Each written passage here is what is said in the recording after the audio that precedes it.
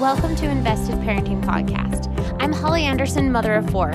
Each week we'll be sharing experiences from real parents and advice from experts on parenting children ages 0 through 9. Thank you for being a truly invested parent.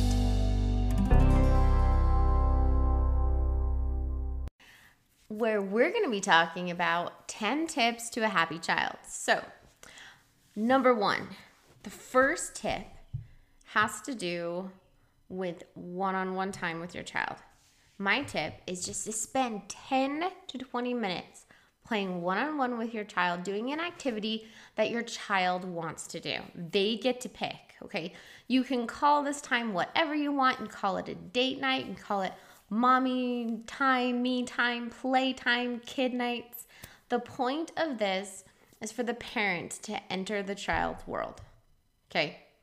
So whether that's playing Legos or coloring, blowing bubbles with your child, stacking blocks, entering your child's world, you want them to notice that you have entered their world. They are now noticing, wow, mommy is doing something fun that I want to do.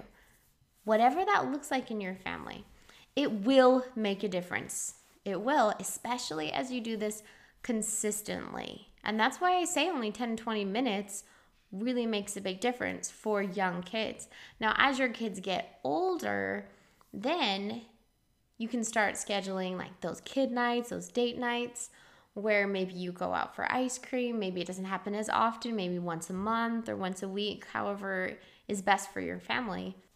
But once you start that tradition, make sure that you consistently live up to the expectation that your child now has, that they're going to get your one-on-one time. They are going to expect you, and you need to take out those earbuds and turn off your phone. Go to a movie, go sit down at a restaurant. And even if you have a tight budget, then go to the dollar store and just look around and get one thing, right? It doesn't have to be expensive. It doesn't have to be a big thing. The point of it is to enter their world so that they see that you're interested in what they're interested in, whether it's their music, whether it's their sports team, or their type of toy that they really like, or their dolls or their Legos. Get into their world. I want to tell you a little story about a 4-year-old. He would start tantruming and would on purpose bug everyone in the room. And he would tantrum, and it was something that was out of her control. And one thing that she saw when she kind of stepped back and asked herself, okay, what is the reason behind my 4-year-old's behavior? She was able to see that the reason he was being naughty and throwing tantrums and bugging everyone in the room was because he wanted attention. And so she just took the little 4-year-old into another room and sat down and gave him some one-on-one attention and read him a book. It helped calm down his nerves. It helped his anxiety a little bit. And he was able to have that undivided attention, just some positive attention that he needed. Now, after only about 10 minutes, after she's given this positive attention, he was able to go back into the other room where the family was, and he was like a new child. He was a new person. He wasn't throwing the tantrum. The mom realized how important giving that one-on-one attention is on a consistent basis, especially for that child.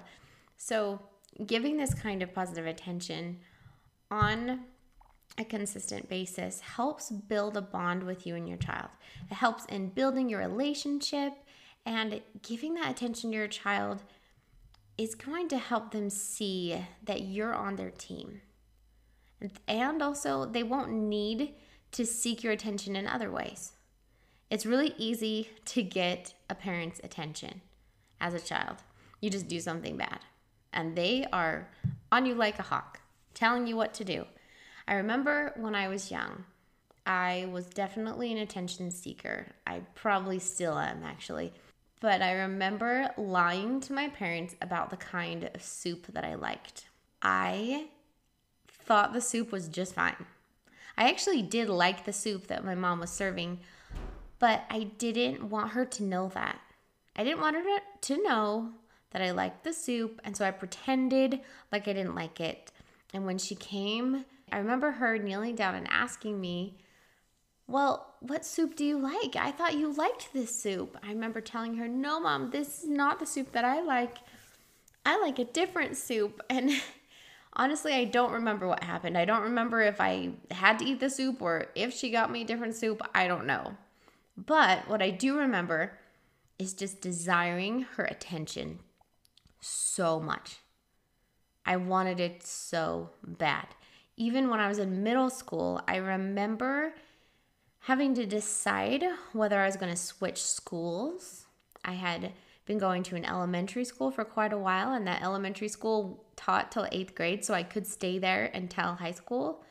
But there was also a middle school where I had a couple friends who were going to that middle school, and I had to decide which one to go to. And my mom said, well, if you end up choosing the middle school, which is what I ended up doing, she said, I'm going to have to drive you every morning to the bus stop.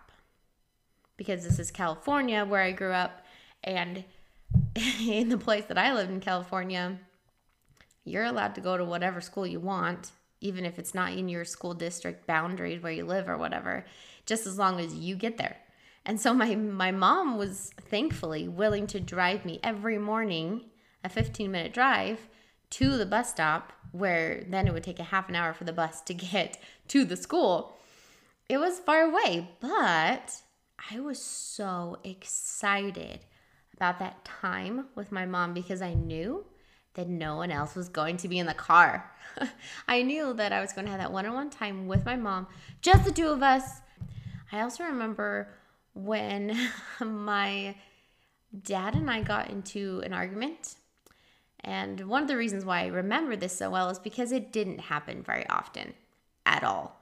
I think it might have been one of the only times where we fought. And I remember going to my room and slamming the door very dramatically, of course. And I didn't talk to him the rest of the night. I don't even really remember what it was about. But I remember the next morning, my dad came up to me and he asked if I would like to go on a daddy-daughter date night. I was so excited. We went to a movie. I still remember the movie. I still remember the ice cream place we went to. Whenever I drive past it, when I go visit my hometown, I still remember that's where my dad took me to go get ice cream. And I also remember when we were sitting eating ice cream at the little ice cream parlor, I remember the compliment my dad gave me. I was 12 years old, and he said, Holly, you're quite the conversationalist. I was so proud that I was a conversationalist because he gave me that compliment, and I will always remember that date night that I had with my dad. It was very positive, and all the attention was on me. Think about your own kids. Do you have any that are kind of like that are attention seekers? And if they don't get that one-on-one attention on a consistent basis, they have a really hard time. That was me. I had a really hard time if I didn't get that one-on-one attention. And it doesn't have to be for very long, and it doesn't have to be this huge ordeal. We're taking you to this really expensive concert or something, but it has to be consistent. That's the key, is consistency. Out of all the investments that you make in your life, the ones that you make in people, the ones that you make in your relationships and how you treat people, that is the most important investment you can make, is in people. If you think about all the different people that you interact with your whole life, your children, your spouse, your family, that's pretty important. So I promise that's one of the best investments you can make. It's just 10 to 20 minutes playing with your child. You decide how long is good for you. You decide how often, but put it in the calendar, okay? Are you going to do your kid nights now? Put it in the calendar. Take your child on a kid night. go and enter their world. Help them feel understood. Help them feel that, wow, my mom or my dad really does care about the things that are important to me.